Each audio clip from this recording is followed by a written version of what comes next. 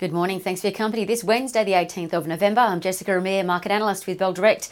Well, the local share market expected to rally for the third straight day. Earlier, the futures were suggesting a lift of 0.1% for Wednesday morning. But what's key is if we can extend that new 9-month high that the market hit yesterday but couldn't maintain overnight. We saw slightly weaker than expected US retail sales come through. Sales up 0.3% instead of the 0.5% lift expected. So this threw up the question, why hasn't President-elect Joe Biden announced new economic stimulus yet?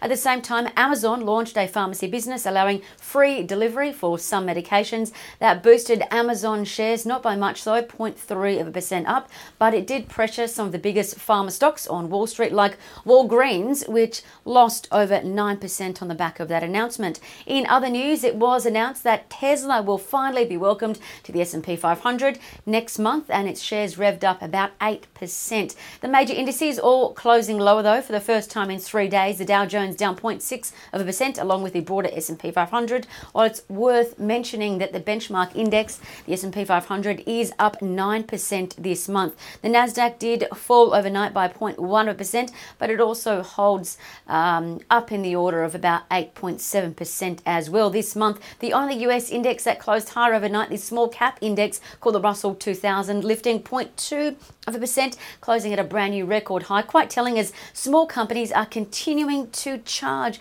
as markets are forward looking, and small companies expected to do well as the economy of course continues to grow, while vaccine hopes are boosting sentiment in that department as well. Commodities, let's take a quick glance at them. Oil nudged up 0.2% to $41.40 US. Iron ore up 0.6%, so welcome news there. And copper went the other way, falling about 0.5%, but it's still in the neck of the woods of a 29-month high. Gold losing ever so slightly, down by 0.4%. It's now at $1,879 US an ounce. Now, what to watch today? Well, following what occurred on Wall Street, you might expect buying today in tech names, travel and tourism and gambling stocks, as well as banks. As for results out today, keep an eye on Aristocrat and ALS and United Malt Group, all reporting results. AGMs today, a few of those as well. Seven Group Holdings and Cromwell Property, look out for their AGMs. And on the economic side of things, new home sales are out today for October, and wage price growth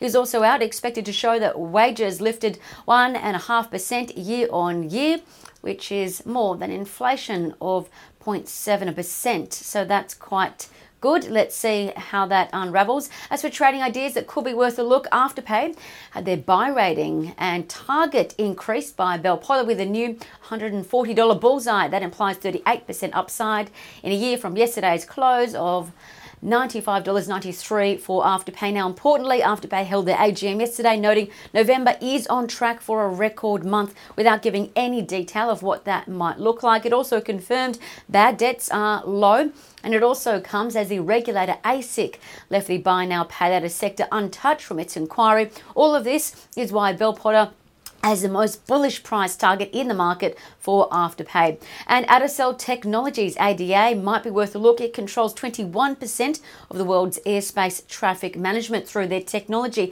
They're upgraded by Bell Potter, increasing their buy rating and target to $1.05, implying 50% upside from a year from yesterday's close of 78 cents. Now, Adacel has a backlog of orders and high probability contracts worth about 80% of revenue forecast. Now, these include French Air Traffic Authority making another $1 million order, and the US Army continuing their contract. Now, these are just some of the reasons why Bell Potter continues to see upside in Adacel Technologies. And lastly, from a charting perspective, keep an eye on Suncorp, Element 25 and Jumbo Interactive, all showing bullish charting signals according to Trading Central. I'm Jessica Amir with Bell Direct. Stay safe. Happy trading.